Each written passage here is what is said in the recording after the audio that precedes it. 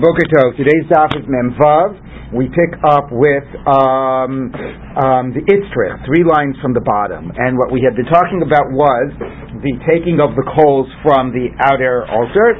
And first of all, based on the psukim in the beginning of Tzav, how you know the different number of fires that they had, debates of the different number. Everybody agrees of a minimum of 2. One for the korbanot and one for the ketoret on the Mizbeach HaZahav, on the gold altar that was done on a daily basis. Question if they had others. And everybody agrees that there was a special one done for Yom Kippur. And then the question became, how do you know that the other places where they needed fire, which was both for Yom Kippur in the Kodesh Kodashim, in the Holy of Holies, and on a daily basis to light the menorah, which obviously wasn't the taking of coals, just the taking of a flame, the transferring of a flame, how do you know that they did that from the outer altar and not from the inner altar, which is more proximate, not from the gold altar? And we learned that out from various psukim, and the last thing we learned out was how we know that it is for the Marta, for the fire pan of Yom Kippur, is because the verse says, V'lakach melo ha'machta gachalei eish me'al hamizbeach. Take coals of fire from on top of the altar. So how do you know that altar is the outer altar and not the inner gold altar? Because the next word is milifnei Hashem, from the presence of God. So you could have reasonably said milifnei Hashem means the altar more in the presence, the altar inside. But it says no. It reads it as the part of the altar that is milifnei Hashem. So it has to be talking about the outer altar, where part of it, the part on the west, could be understood closer to the presence of God, closer to the Heichal, and the part on the east further away. And that's where we're up to. So let's take a look now, 3 lines from the bottom. The flame, a fire is always with coals or sometimes? No, when you did for the menorah, you just took the flame. You didn't take a coal. Do that. I assume it's like a wick, but it's a good question. I was wondering that too. Did you have like a candle? Did you have a lamp? Right. This is a totally naive question, not about an avodah. Right. It was pitch black at night. There were torches all over. Yeah, there must have been torches all over. Right. We just have to survive. Exactly. Okay, the Itzrich, actually I think one of the Mishnayot in Nidot that talks about like the early morning in the Mikdash, talked about them taking a torch or they're walking around and checking on that people were on were on duty, right. Okay, the Itzrich l'michtav me'al hamizbeach, so the verse has to say from on the altar. The Itzrich l'michtav milifnei Hashem, and it has to say from the presence of God. Had it just said from the altar and not said in the presence of God, so that's what we taught yesterday. Havi Amina, I would have said, my mizbeach nimi, it's the inner altar. Milifnei Hashem, from being close to God, meaning the part of the altar that's closer, which is the western part, which means we're talking about the outer altar.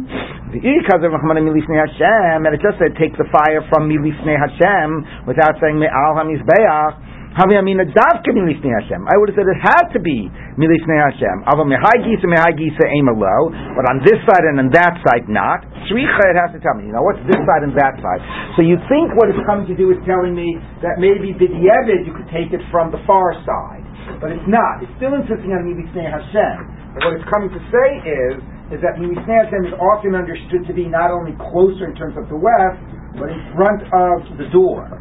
In front of the door that goes in and is sort of directly opposite, the aron or whatever, but there's the entrance. So what about if you took the coals, yes, on the west side, but from the part that wasn't opposite the door, a little north or south. So therefore it says me'al hamizbeach to be a little bit more inclusive. Is on either side of the entrance. Is either side of the entranceway, exactly. Okay. Now, Amar Rebbe Elazar Mishum Bar Kapara, Omer Hayir Rebbe Meir. Now we're going to deal with, obviously it's a related topic to the whole idea of one of the extra ma'arachot, but this will be this will be the one topic that will be for the rest of the daf. Take us to the end of the parak. Omer Hayir Rebbe Meir. Rabbi Meir used to say, "A varei olah shenitotru." If the limbs of an olah that were left over, remember, what did we say? According to Rabbi Meir, who had a special fire, an extra one, that was for burning the fats and the limbs that were supposed to be burning through the night. They were supposed to finish burning through the night from the korbanot brought in the day. But if they didn't finish throughout the night, then come the next morning, you would transfer those leftover fats and limbs to a separate pile, separate fire, and you'd use the main fire for everything new for today. So he used to say that those limbs, shenitotru, that were left over by the next morning, you make for them a special pyre, the sodran, and you arrange them on them. Fine, that we already knew.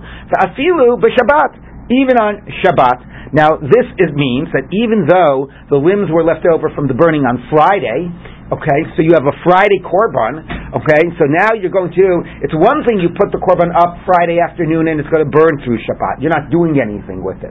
Maybe you could even argue, I could understand that over Shabbat, over Friday night, you're arranging it, but still this is a normal burning period from the Friday korban. But now we're saying, come Shabbos morning, you're actually making a special fire, transferring them, doing a whole special thing to take care of Friday's leftovers, okay, on Shabbos morning.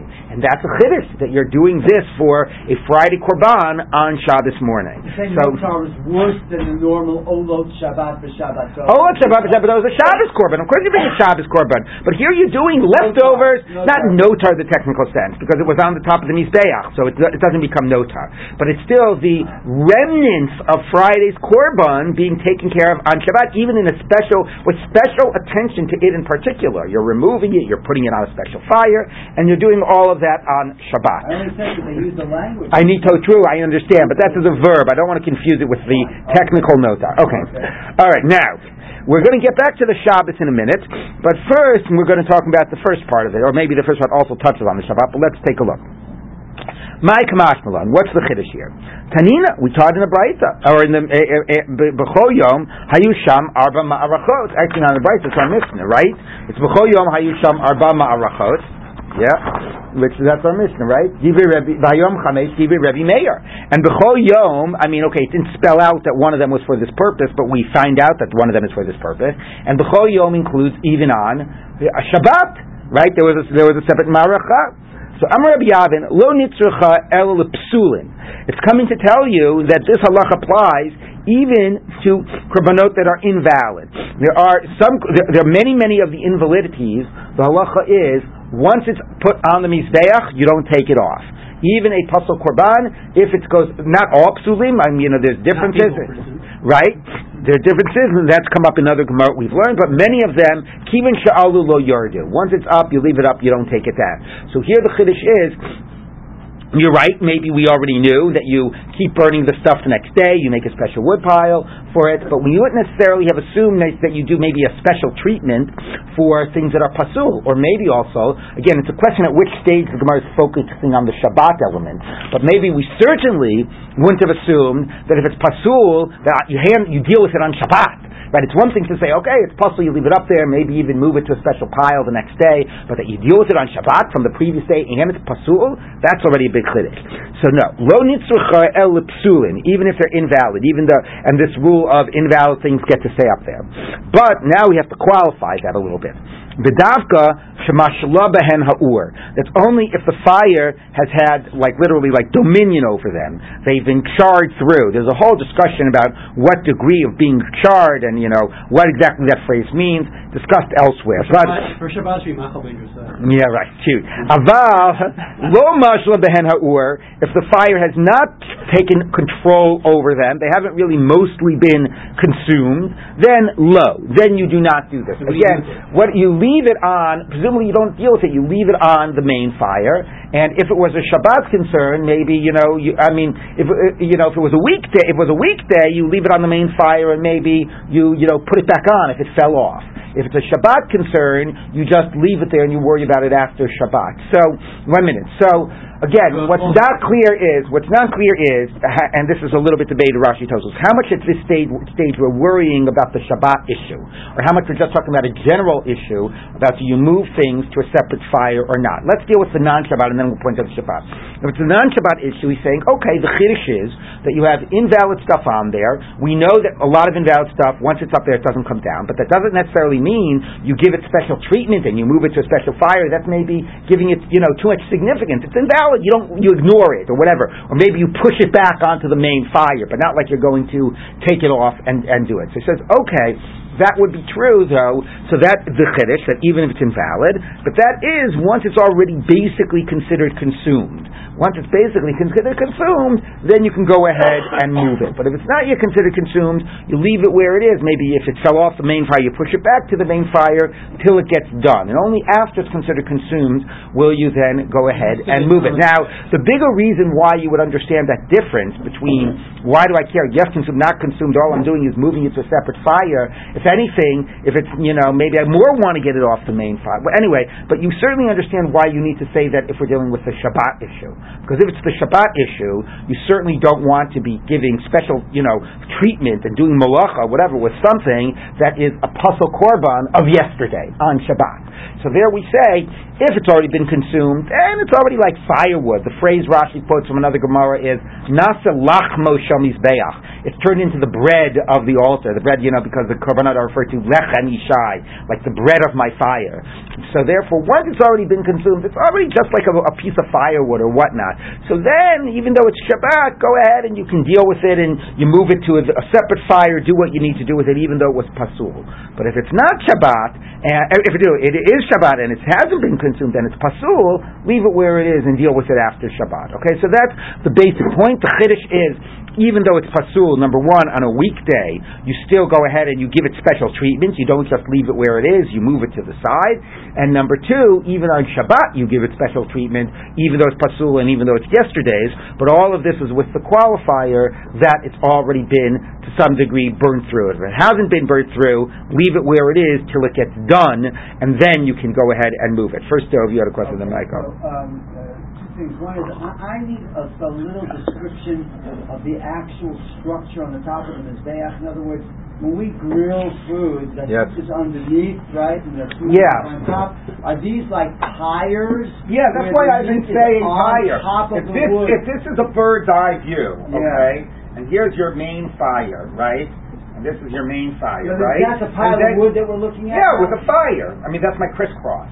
And then here's your other little fires here, and you have four. You have how many fires? So there are piles of wood on top of the mizbeach. Piles of wood on top of the mizbeach. Yeah, that's why they would add 2 things of wood every morning. Not like from underneath with this. No. It's like a flat surface with a lot of different wood piles and fires of wood. And so the meat is placed on top of the pile. Yeah. So you go ahead and you have yesterday on Friday put the various limbs of your korban up here to burn, okay? And they've been burning, and some of them in the process maybe fall off a little bit or whatever, and some don't get fully burned. And now you come up to your mizbeach, and it's Shabbos day. And what do? So it's Shabbos day, even though these are Friday korbanot. You either push them back, you push them back here, or you move them to, this is the leftover fire, right? So the basic point of Rabbi Meir is, you take the stuff from yesterday and you move them to the leftover fire, even though it's Friday's korbanot. And the chiddush here is even if it's pasul, you can go ahead and handle it and deal with it and move it to the fire, but with the qualifier being, it has to be mashla behen ha'ur. If it's pasul and it fell off and it's not done or whatever, it hasn't really been seriously burnt, you leave it where it is, you'll deal with it tomorrow. I was just asking you literally about I got it. I got it. Well, yeah. 2 questions. I thought that the bigger, maybe I'm mistaken, is I thought that you actually make the fire on Shabbat. That too. Putting in a fire, big deal. I mean, right. No. I'm sorry. I said that before, but you're right. It says oseh lahen ma'aracha. So yes. I mean, you also make the fire as well. But again, the chiddush about if there had been mashla b'hen ha'ur, the issue about us would be about making the fire would only be relevant if they were the only ones. If there were other ones you were making the fire for. The other point is this is separate from the thing if it actually fell off from the mizbeach and now on the floor, right? Yeah, we're not dealing that you would not. That's yardu lo yalu. But it's still up on the mizbeach. But yes, Michael is correct. Part of the issue here is also the making of the fire, oseh lahen ma'aracha, not just the moving of it to the fire. Rashi, yeah. It's possible in biblical Hebrew that the word, first of all, the word lechem in all probability means food and not bread. Right. And it might mean meat. Parallel to basar in several cases.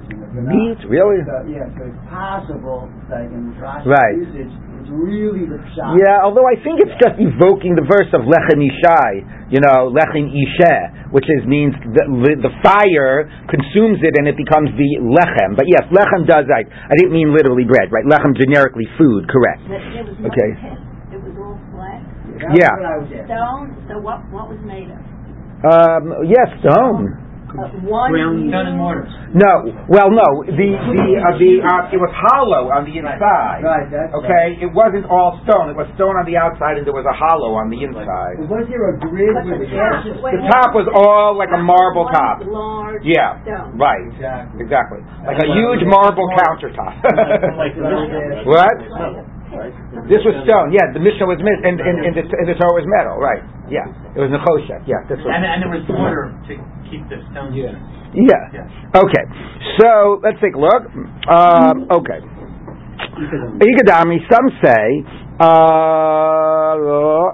Igadami. That even by kosher ones, you could only. Again, presumably we're talking about Shabbos, maybe during the weekday too. You would only move it to a separate pile if they had already been consumed. If whatever consumed means, if the fire had taken hold of them. But if not, you would not move it to a separate pile. Now, if it was Shabbos, again, you understand. It's still yesterday's korban. So until it sort of becomes more like just a part of the altar, like firewood, if it still has the status of not being yet, burnt up and not being and still being yesterday's korban, you don't want to be handling it, dealing with it, moving it on Shabbat. Even if it's not Shabbat, you can understand the chiddush. Because you only move it to the secondary fire when it's done with the first fire, when the first fire has done the job. The main job of the first fire is to basically burn it. So after it's got to a stage of being appropriately burned, then you move it to the second fire. And that would be true, according to this, even for ksherim. And again, there's one chiddush during the week that you do, when is it the appropriate time to move it to the second fire? And then there's a particular chiddush by Shabbat that if it's a weekday korban, can you really be dealing with it on Shabbat and only after mashla behen ha'ur? Okay? So, vafilu b'Shabbat. Now, again, this is why I kept on telling you, looking at it both ways, because until now the Gemara has been emphasizing Shabbat. At this point now it emphasizes Shabbat. So part of the chiddush before might have had to do even during the week. Vafilu b'Shabbat, even on Shabbat. That's your chiddush. Tanina, v'hayom chamesh. Why is that a chiddush? It's in the Mishnah. The Mishnah says today on Yom Kippur there were 5. What does that prove? It proves that when we say every day there were 4, it doesn't mean every day except Shabbat. How do I know that? Maybe it just means every weekday, because it says today on Yom Kippur there were 5. Well, Yom Kippur, for these purposes, is just like Shabbat, right? Yom Kippur has the same halachot of Shabbat, in addition to the fact that you don't eat. Okay? So if on Yom Kippur there was 5, that means that, what would you have on Yom Kippur? You'd have the daily 4, including the one for yesterday's sacrifices. So is that clear? By proving that on Yom Kippur there was a regular 4 plus 1, it proves that even on Shabbat, or Yom Kippur, which is like Shabbat, you would have the extra fire for yesterday's sacrifices. So you see already this idea that you could burn yesterday's sacrifices on Shabbat. So isn't that implicit in the Mishnah? So Amar Rav Acha bar Yaakov, Itztrich. No, you still need this Breita to teach me this point of Afilu b'Shabbat. It wasn't implicit in the Mishnah. Because I could have limited that case of 5, the 4 regular on Yom Kippur. Hani Mili, that's when Yom Kippur and Shabbos, when Yom Kippur falls out on Sunday, which can never happen nowadays, but it could have happened before. Now that's what I could say you would have the regular 4 plus 1. Why? Then I could have explained why you do yesterday's korbanot on Yom Kippur. The chelvei Shabbos craving the Yom Kippur, and the fats of Shabbos could be brought on Yom Kippur. Shabbos and Yom Kippur are the same kedusha. Yom Kippur maybe even more, or Shabbos more, depending on how you look at it. But anyway, fundamentally the same kedusha, and therefore that could justify burning Shabbos's korbanot on Yom Kippur. Aval be'emtza Shabbos, if Yom Kippur fell out in the middle of a week, I would say reasonably that our Mishnah isn't saying. Our Mishnah isn't saying there always would have been the 4 regular ones, and maybe you would not burn yesterday's korbanot on Yom Kippur and yesterday's korbanot on Shabbos. Kamash Malon, and that's why the Breita teaches me Afilu b'Shabbat. Amar Rava. So Rava said, Man haid lo chayesh lekimche. Who is this person that is not concerned about their flour, meaning is not concerned about like the Torah that they're teaching. It also the metaphor here might be, there's a famous Gemara that talks about like who's more fit to be the Rosh Yeshiva. Is it the Oker Harim? Yes, Sinai or Oker Harim, like the one who knows everything, is like the storehouse or knowledge, or the one who's able to grind things, the one who does good analysis. And the conclusion of the Gemara is everybody needs Sinai. You first need your knowledge. You first need the data before you can analyze it. But within that metaphor, you do have the idea about like that. The idea of Torah, actually not that metaphor, but in a related metaphor, you have the idea of like that the process of in that metaphor, because the way the Gemara responds, it doesn't say you need Sinai. It says Hakol tzrichim l'marei chitaya. Everybody needs the seller of wheat, meaning you can't go ahead and make the bread and analyze the Torah and grind the wheat until you have the wheat. Okay, so there you get that metaphor that like having the knowledge, the facts is the wheat, but then analyzing them is grinding the wheat. So Rabbi here is saying, who is the person that is not concerned with the quality of the flour they're producing? Meaning you're not grinding, the wheat that you have. You're not analyzing your stuff well enough. Okay, so that's like it's a nice little phrase, amongst the rabbinic phrase. When you want to like insult somebody, you're not insult them, but you want to sort of lightly chide them for not doing a good analysis. You say he was lo chash lekimche. He wasn't being concerned about the quality of flour he was producing. He wasn't grinding his wheat well enough. Okay, well maybe also yes, except the lechem there was in Rashi, not in the Gemara. The pathos of that image is yes. of Yosef. Yes. Sinai. Yes. And he forgot all this Torah well, dimension. Right. That's also true. A lot of feelings that whole metaphor. That is true. Okay. No, he's talking about the other sugya. The sugya I alluded to, not this. Right. Okay. So Rava says, Man haidelo chayish l'kimche. Who is this person that's not concerned about the flour they're producing? He said, I would have said that the Mishnah was talking just about Yom Kippur after Shabbos, etc. I wouldn't have learned out the Shabbos idea just from our Mishnah. Habechol Yom Tznan. Come on, the Mishnah says every day there was 4. Every day sort of means every day. So of course it's already implicit in the Mishnah that on Shabbos you could do yesterday's korbanot. So that says, all right, kasha, no, it's a problem. Okay, the Gemara wasn't so impressed with that. Every day, maybe every weekday, who knows? Okay, upliga d'Rav Huna. Now this, whatever we said, all we said until now was, it's obvious. We would have known it from the Mishnah. But everybody is in agreement with the halacha that yesterday's korbanot, the stuff that didn't finish burning, you take care of on Shabbos day, maybe only after it's mashla behena or, we discussed that, but nevertheless, on Shabbos day, you make a special fire for them, and you move them, and you deal with Friday's korbanot on Shabbos. The only question was it already obvious or not, but everybody agrees to it. And now we're going to hear a dissenting voice. Dov, you wanted to say something? Kol Yom is often used as counterpoint to the exception. Right. So you're just saying... And on Yom Kippur... so you're just saying it's contrasting it to Yom Kippur, but not necessarily emphasizing it literally happened every day. Right, that's a good point. Okay, maybe that's what that would be the response. So let's take a look. So, upliga Rav Huna, all of this, it says it happens on Shabbat, argues on Rav Huna. The Amar, because Rav Huna says, Tchilaso docha, sofo eina docha. The beginning overrides, the end does not override. Now, what does that mean? So now we're assuming, we'll see a debate of what it means in a minute, but now we're assuming it means regarding exactly this issue. A korban can be brought on Shabbos. The bringing of a korban overrides Shabbat, but the end of a korban, the mop-up work of a korban, a Friday korban, cannot be handled on Shabbat. You can bring a Shabbos korban on Shabbat. You cannot deal with the end, with taking care of what you didn't finish burning on Friday. You cannot take up care about that on Shabbat. Okay, so Gufa. Now so he rejects that idea. It was not handled on Shabbat. But now we're going to look at 2 different versions of how to interpret Rav Huna. Amar Rav Huna said Rav Huna.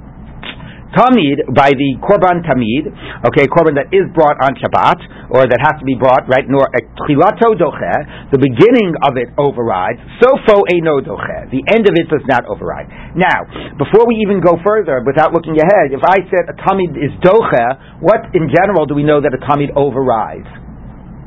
What concerns are what? No. What normal concerns? It overrides Shabbat. It's brought on Shabbat. What else does it override? Tumah. Okay, so when you say the phrase docheh, that's an ambiguous phrase. What are you talking about? We interpreted it to mean Shabbat. You can bring a Shabbat korban, a tamid on Shabbat, but not yesterday's korban, even tamid, cannot finish up on Shabbat. But there's another way to read it, so let's take a look. So, my eino docheh. What does it mean it's not docheh? Which area are you talking about that there's a difference between the beginning of the process and the end of the process? So Rav Chizda Amar docheh et ha-Shabbat, ve'eino docheh et ha-Tumah. So he says, not like we said before. For Shabbos, beginning and end override, like the earlier opinions.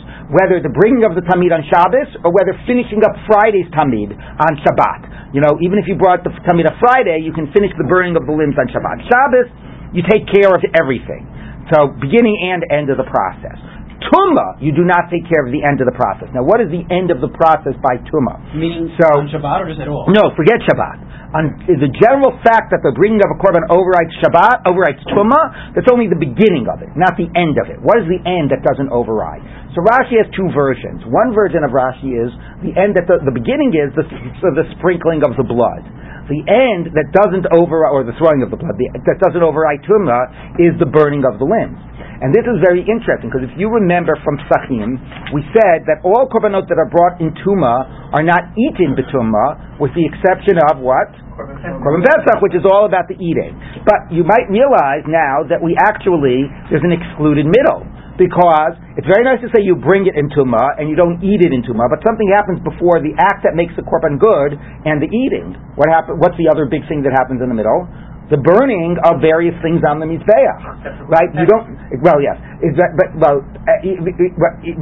But anyway, is that done b'tumah because it's related to the bringing, or is it not done b'tumah because b'diavad it's not really necessary? The only thing that's necessary is the blood.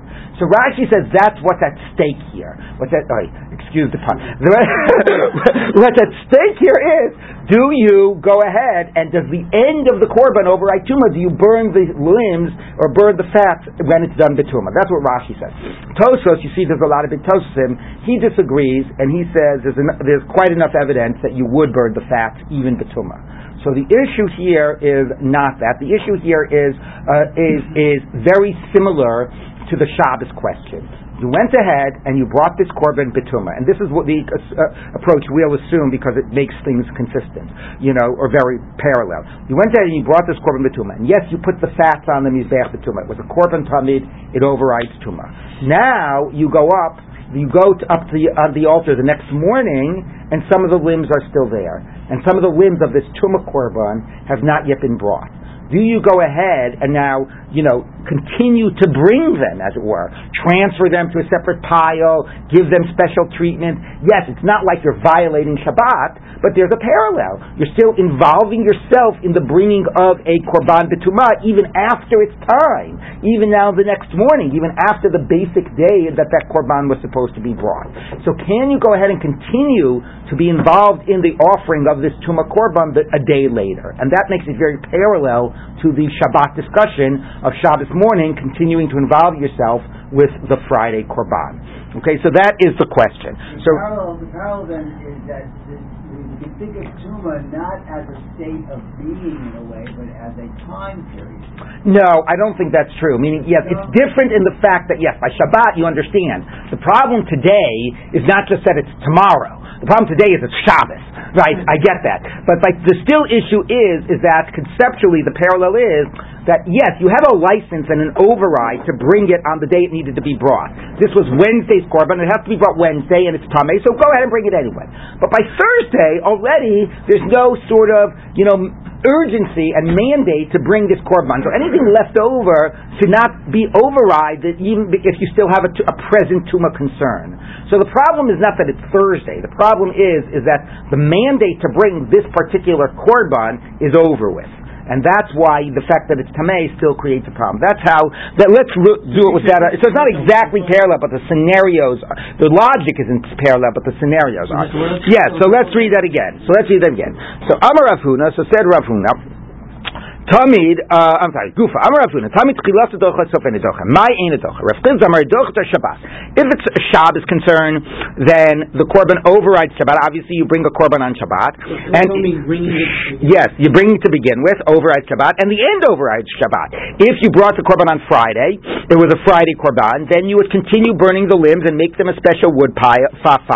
You would do that on Shabbat as well. The wrap up of yesterday's korban, you would also do on Shabbat. But the Eino Docha, if there's an area that it doesn't override the end process, that's Esatuma. So if it was a Wednesday korban tamid that was brought Petuma, fine, you bring it Petuma, you throw the blood, you burn the limbs, that you do on Wednesday. But come Thursday morning, you're not going to do any special treatment with what's left over from Wednesday's Tuma korban. You might leave it on the main pile, but you're not going to make a whole separate fire and move it to it. That was Wednesday's override korban, you're not going to deal with that on Thursday. That's what Rav Huna says. The Rabbah, some say Rabbah or Rava, there's a question, let's do Rabbah Amar, Dochas Tuma, the reverse. No. For your scenario, Wednesday's Tuma Korban, yes, even the end will override, you'll handle it on Thursday. You'll burn the remainder on Thursday. The Eino Dochas HaShabbat. But what you won't do is, if it was a Friday Korban, you won't finish burning it on Shabbat, against what we had said earlier. Okay, so each one agrees that one of those you can do the end process the next day, but they debate whether the one that's more lenient is Shabbat or Tuma, and we'll see the arguments in a minute. So Amalei Abaye l'Rabba or l'Rava. So Abaye said to him, "L'Didach kasha, l'Rav Chizda kasha." Both your approach and Rav Chizda's approach are difficult. L'Didach kasha, because meaning at the end of the day, meaning either of you are inconsistent. What you're giving more weight either to Shabbos or to Tuma. All right, so let's take a look. Rav Chizda was the one that said it's dochet Shabbat ve'ena dochet Tuma. They were interpreting Rav Huna's statement. Yeah. So anyway, each one of you is being inconsistent. Okay, really, for you it's difficult. Mashna Tuma. Why by Tuma do you Rabba say that you can override Tuma even the next day? So even Thursday it can continue to handle Wednesday's Tuma Korban. Tichsiv b'moado. Because it says it has to be brought in its right time. Vafiu betuma, meaning that if the korban that has to be brought today is brought even betuma, and somehow once you have that license, it allows you to finish it up even tomorrow. So Shabbos nami b'moadova afilu b'Shabbos. So Shabbos also has a similar override, and if you could bring it on yesterday, then maybe you should be able to finish it up on Shabbat. So again, the basic argument is both of these things override. What's the difference? Rav Chizda kasha. Same question for Rav Chizda. Ma'ishna Shabbos tichsiv b'moado afilu b'Shabbos. So Rav Chizda gives more license to wrapping up a Shabbat korban. Okay, because it has the override called b'moado. It gets brought in its time even against Shabbos concerns. Tumanami b'moado afilu b'tuma. So basically, he's just saying, what's going on? What's the logic? Why one of you gives more weight to Tuma and the other gives more weight to Shabbos? Shouldn't they always be treated in the same way? So Amalei, so he said back to him, because, by the way, realize that Rav Huna's original statement that they are debating its interpretation did not distinguish between Tuma and Shabbos. Rav Huna just said, right, it overrides the beginning, not the end. So Rav Huna could have said it both by Tuma and by Shabbos. But he's saying, I don't get why you and Rav Chizda are both saying one yes and one not. What's the logic? So Amalei, he said back to him, Lo lididi kasha v'lo Rav Chizda kasha. It's not a problem for me, it's not a problem for Rav Chizda. We each have a good logic why we're distinguishing between Tuma and Shabbos, although in opposite directions. Okay? Lo lididi lo kasha, for me it's not difficult. Sofo kitchilato. Okay? The end is like the beginning. Alright, what does that mean? Tumato, by Tuma, tchilaso bar midcha. By Tuma, the beginning of it can override. So midcha tuma, that the beginning overrides tuma. So for nami dakti, so the end also overrides tuma. So if you were able to bring Wednesday's korban bituma, so this is still the tuma overrode any concerns, and now it's Thursday. Who cares? It's Thursday. It still continues to override the tuma concerns the same way you were allowed to bring it when you began the process on Wednesday. But how about Shabbos? Shabbos, the tchilas lav bar medachia Shabbos Shabbos, that the beginning of the process cannot override Shabbos. So for Nami Lodachi, the end cannot override. So you're saying, what do you mean the beginning can't override? You bring a korban on Shabbos. He says, no. But what korban are we trying to finish up today? Yes. Friday. Can you bring a Friday korban on Shabbos? No. So that's, I think that's implicitly what you were asking when you were trying to make them parallel. Exactly. Rabbi's saying there's a very obvious difference. Tumah is not fixed to a particular day. Tumah always overrides. So on Wednesday we had the Tumah and we began the process, and it's still a Thursday, but okay, Tumah still overrides. Exactly. But by Shabbos, the only thing that overrides Shabbos is a Shabbos korban. Yesterday's korban never overrides Shabbos. So it's simple. You don't finish up a Friday korban on Shabbos. Right. All right, very easy. Okay, Rav Chisda lo kazan. Now Rav Chisda is the bigger chiddush, but let's try to defend Rav Chisda. That's not difficult. Sofo kitchilaso, as opposed to my approach, which is the end is never like the beginning, meaning you have to look at everything. Meaning Rav's point is the end does not get schlepped along. You look at each thing on its own terms. So here you are, you're coming Thursday, and you have yesterday's korban and its tummy, and you say, can I handle a tummy korban today on Thursday? And the answer is yes. It's a tamid, you can handle it. Okay, it's yesterday's or whatever, but tumah gets overridden. Fine, you handle it. Whereas by Shabbos, I'm looking at today and I think, can I handle a Friday's korban today? And the answer is no. So Rabbah says, my basic position is you don't look at it based on the beginning. You look at it in its own terms. And on its own terms, a Friday korban cannot be dealt with on Shabbos, but a Tamei korban can be dealt with on Thursday. And that's why you wrap up a Tamei korban, but you don't wrap up a Friday korban on Shabbos. But Rav Chisda comes from the opposite perspective. He says, Sofo kitchilaso. His basic point of departure is the end gets schlepped after the beginning. Okay, so that will explain Friday on Shabbos. We have to understand why Tumah is different.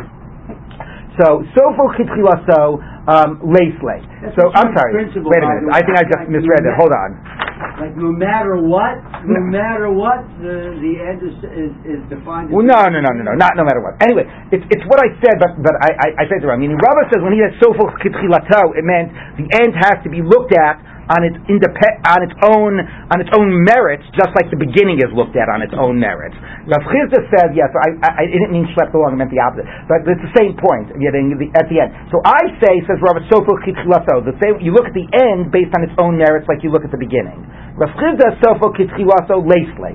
He doesn't say you look at the end based on its own merits. And therefore, let's take a look how this plays out. Shabbos to hutra hi b'tzibor. Shabbos, basically, when a korban is brought on Shabbos, this is what Michael said, there's a general question when we talk about an override, do we call it hutra or dechuya?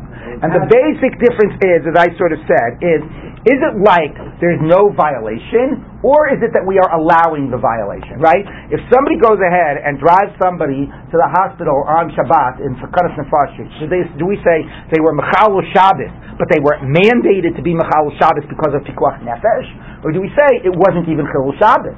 This is what you do on Shabbos. This is how you keep Shabbos. Okay? That's the Hutra Dechuya. That's the different conceptual way of thinking about it. The difference is, if you constantly see it that a Chilul Shabbos is being done and it needs an override, you're going to be more limiting in terms of what you allow to be done, because you're constantly needing to override a problem, as opposed to if you say fundamentally there's not a problem. So basically what Rav is going to say is that Rabbah, is that according to Rav Chisda, this is the difference. A korban on Shabbos we say is hutra. It's fundamentally, there's no Shabbos problem at all. Whereas Tumah, we say, is Dechuya. You constantly need to justify why you're doing it. And that's how it plays out. Okay? Shabbos to Hutra hi b'tzibor. Shabbos, which is not even like, what do you think? When the Kohanim are bringing their korbanot, and it's the Tamid and the Musaf on Shabbos, are they saying like, oh, this is Chilul Shabbos, but I'm allowed to do it? Every day in the Mikdash, every Shabbos is being Mechal Shabbos, but they're permitted? No, there's no Chilul Shabbos. This is what you do in the Mikdash. You bring these korbanot. So Shabbos, the Hutra hi b'tzibor, fundamentally, by Korban Tzibor, there's no violation of Shabbat. So Sofonami dachi. So the end also overrides, meaning fundamentally, even though it's Friday's Korban, there's not a Shabbos concern around these issues. It's like there's not a Shabbos issue as well. So even though it was Friday's Korban and you couldn't bring it at the beginning now it's here, now it's in front of you, it's part of the avoda that exists today on Shabbat, and you don't need to somehow justify it the same way you needed to justify the beginning of it. Okay? That's what it means that the end is not like the beginning. You don't need to justify the end of the process the same way you would need to justify the beginning of the process. 1 minute. Tumah, contrasted to Tumah, which, if you're bringing a good korban, like I said, if you bring your korban musaf on Shabbos, you think we're saying, oh, you're violating Shabbos every time you're bringing your musaf, but you're allowed to? No! There's no violation at all. But if there's a korban, but if it's everybody is tameh, and you say, but it's okay, you can still bring it, then we say, yes, there's a problem. You're allowed to override it, but there is a problem. So Tuma, Tuma which is only overridden, then there is a difference between the beginning and the end. Tchilaso, the Iker Kapara, the beginning of the process, which is the fundamental Kapara, the throwing of the blood, and even the burning of the fats, but the burning of it on the day that it was brought, that is what overrides. That's Dachi, that overrides. So, folks, the Lav Iker Kapara, the end, which is not a necessary part of the atonement, or a central part of the atonement, Lo Dachi does not override. Okay, so what we are saying is, yes, there is a logical difference. You could argue it either way. The easier position is Rabbah, which he says, you can't finish up a Friday Korban on Shabbos. Friday Korbanot never overrides Shabbat. Okay, and that's the idea of Sofo Kitzchilato. You need the same justification at the end that you needed at the beginning, and a Friday Korban never overrides Shabbat. But Tuma, you can. Once you're allowed to bring a Tuma Korban, you finish it up the next day. Okay, that's what Rabbah says. Whereas Rav Chizda says, no, he says it's basically a Hutra Dechuya difference. Shabbos is completely not a concern by regular Korbanot, and since this was, even though it was yesterday's Korban, it was a regular Korban, it was a Tamid Korban, no Shabbos concerns, go ahead, finish it up. Tuma, you need a justification, and you don't have a justification on the next day. The next day, it's no longer part of the primary kapara process. Yes, Joe. Okay, so this parallel to, in other words, the Kohanim, if it's Hutra, the Korbanot on Shabbos, the Beit HaMikdash, is it parallel to like a moil performing Mila on Shabbos, where he's got to do certain things before Shabbos? He can do anything for the Mila, so the Kohanim had to prepare certain things before Shabbos. He can do anything on Shabbos. Right, so that... no, it's not like that. No, that is true. That is true. The preparation had to be done before, but once you got started with the korban, you had a lot of. This goes again to the hutra idea within the korbanot aspect. You had a lot of latitude about how much you could do. It wasn't like you could only do the exact avodas that were 100% necessary. Meaning, when you flayed it, you did a lot of things. Right, but you are right that license kicks in fundamentally once you start the process, not in the preparatory stage. Is there a nafkamina, like if you Pikuach Nefesh case, they have to take somebody to the hospital on Shabbos. So if it's a Lutra, then they can drive back, no problem. No. That's not that's a completely different discussion. Right. We want to make certain that they would be willing to take someone, so we give them a different header. Exactly. The issue of driving back is a completely different discussion. It's much more challenging. But the Hutra Dechuya in the Pikuach Nefesh category translates in like, how much should I try to do it in a less Chilul Shabbos type of a way? And there we sort of give a little bit of a double message. The primary message we give is, don't hesitate, just do anything you need to. But, that's really because, so partly it's because of Hutra, and partly it's because we don't want you to go through Cheshbonot and doing things that could actually, delay you. Okay? But at the same time we say, at the same time we say, don't delay, go ahead, don't ask, do everything you need to. We also say a little bit of a footnote, but, oh, by the way, if it's absolutely no issue and you could just as easily do it without Chilul Shabbos, you should try to do it that way. So, but that's like, so it's sort of a little bit in attention in terms of the messages that we give about that. Okay, so back to the Gemara. So that is the end of that fascinating question about finishing up a Tuma Korban the next day, which I think to us intuitively is more obvious you could do, as opposed to finishing up a Friday Korban on Shabbat, which is more problematic. Maybe it has to do with the issue of Chutra. There's a debate around that. Rabbah says no. Rav Chizda says yes. Debates around finishing it up the next day, and also Mashla Behen Ha'ur might, to what degree they've already become part of the wood of the fire is a relevant concept as well. One last new topic now to take us to the end. So I lied when I said it was all that one topic. Okay, let's talk. Hamchabe Eish Machta Umenorah. Let's say, right, the Torah says by the Eish Tamid in the beginning of Tzav, right, Eish Tamid Tukab Al HaMizbech Lo Tichzeh, right? So that is understood, right? I think that can be read, again, somebody help me with the grammar, that could be read, could that be read passively, it shall not go out? Or is it clear that it means you shall not extinguish it? Anyway, Chazal certainly read it as a you shall not extinguish it. Okay, there's no vowel. Okay, what? Which is it can be right. It can be read. Somehow, I always I always hear it as describing the fire. Eish hamid, lo tichbeh. Third person singular, and it can be a stative verb. Stative verb. It shall not go out. But Chazal read it as you shall not extinguish it. And they say that if you are mechabeh eish shel mizbeach, if you take a little piece, not even the whole fire, you take a little burning piece of wood and you extinguish it, then you're over on this level of lo tichbeh. 613. Yeah. So according to this, what happens when it's no longer on the fire? You took it off of the fire, and you took it now to burn the incense in the kachim, or you took a flame and you're going to use it to light the menorah, and you extinguish it. Are you over on lo tichbeh when it is at eish? It is from the fire of the altar, but it's not on the altar. Okay, so let's take a look. It does say tukad al hamizbeach, so let's take a look. So Itmar was taught. Okay. Hamechabet eish machto menorah. You extinguish the fire from the fire pan for the on Yom Kippur, or the menorah, or the fire of the menorah. Abai Amar chayev. You transgress lo tichbeh. Rav Amar pater. You don't transgress.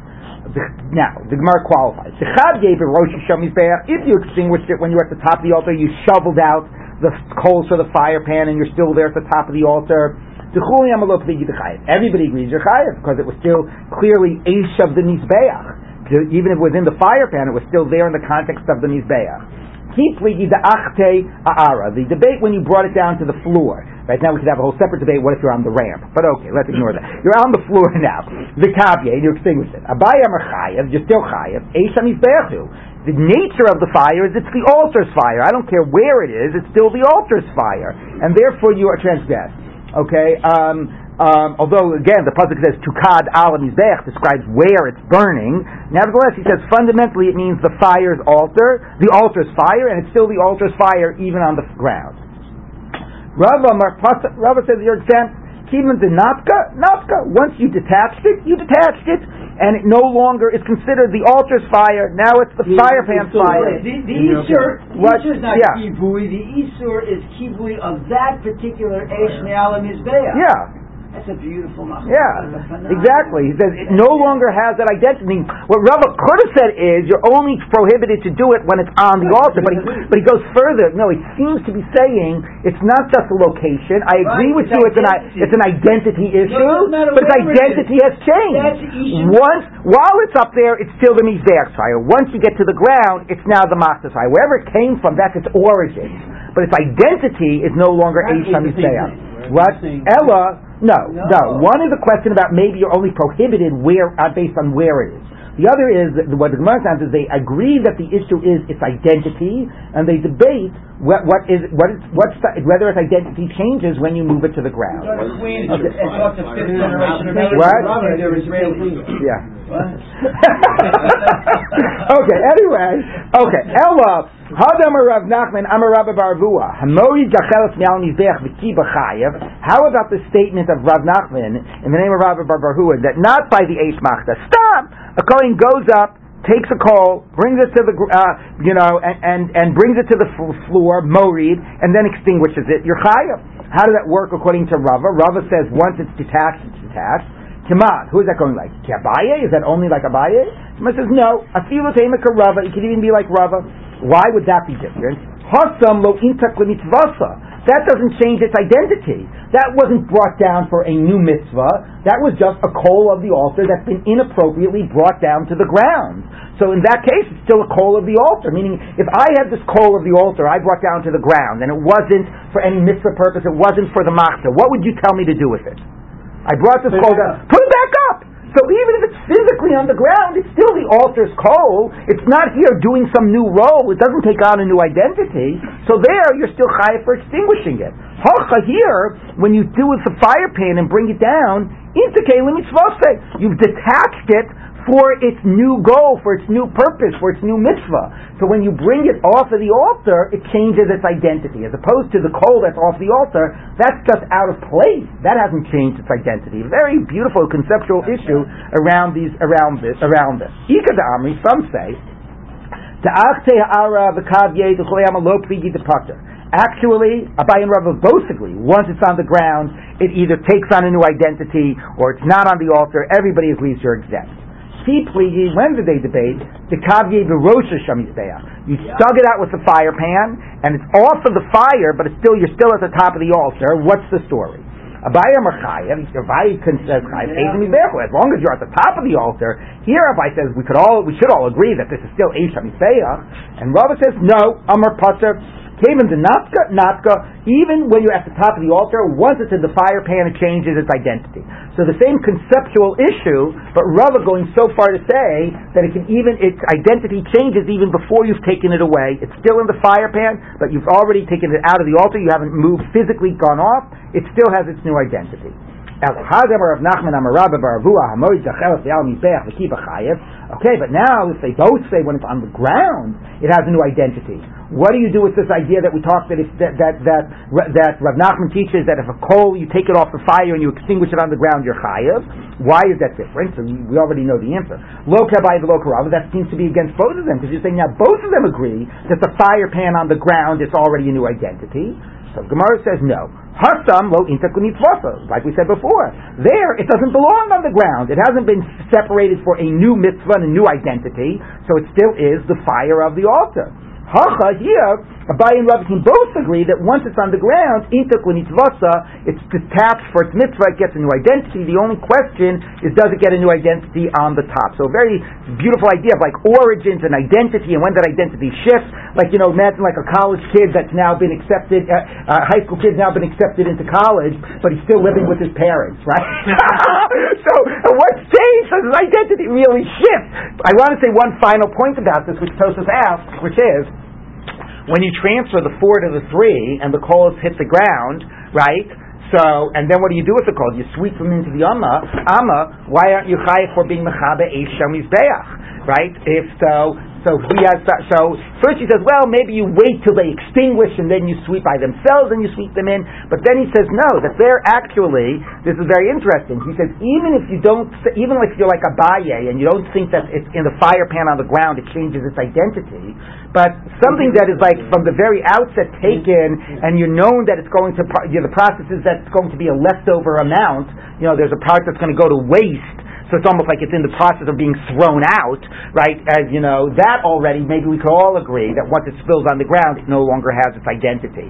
So it's actually interesting, 3 ideas. One is it belongs on the top of the Mizbeach. It's been taken to the ground. We can all agree it still belongs, it still has the identity of Eish HaMizbeach. The other is you're using it, but it's not, in a different capacity, and there might be depends on the top, on the bottom, what is it sort of, when does it, does it get a new identity? But the other is, it's going to be discarded. And if it's going to be discarded and it's taken for the purpose of being discarded, hits the ground, then maybe already everybody could agree that then it stops being Eish HaMizbeach.